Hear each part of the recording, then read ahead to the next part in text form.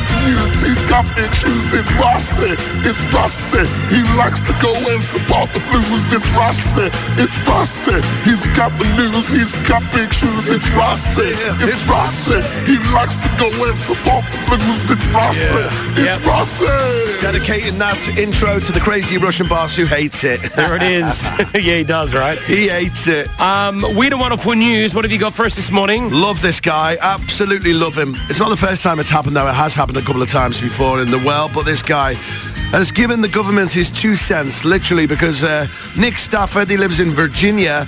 He had a simple, question about the address he should use when registering a car, all right? Okay. So he called up the office trying to find out, but they kept diverting him to somewhere else. And he basically found it impossible to get in touch with the government to sort of register this car.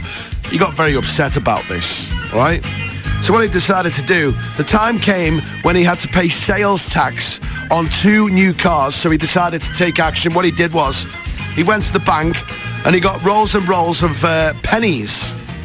And he basically had to pay a 6,000 dirham fine. Do you know what Russ is talking about right now? Yes, so basically this guy had to pay a massive... He had to pay a massive fine, like something like $3,000. Nothing wrong with that at all. And he paid it in pennies. Okay. Nothing wrong with it. Like took wheelbarrows. Go back and have a listen to the story. I will do. He took 5 new wheelbarrows and hired 11 people for 4 hours to move it. He actually had a loss. He lost money on this because he wanted to prove a point. He lost 3,600 dirhams. He had the 6,000 dirham bill he had to pay, but he paid 3,000 dirhams extra. Definitely go back and have a listen. All right, definitely. But it's pretty funny. So imagine walking into... So you didn't pay with cash, money cash, you got coins. You got pennies, 1 cent pennies. Okay, and that's how he paid 1 it. cent. 11 wheelbarrows. That's very cool. Yeah. What's the joke? Talking about tax and stuff, I tried paying my tax in the UK with a smile, but they wanted a check. You know what they say about making out your tax return? It's better to give than deceive. Huh?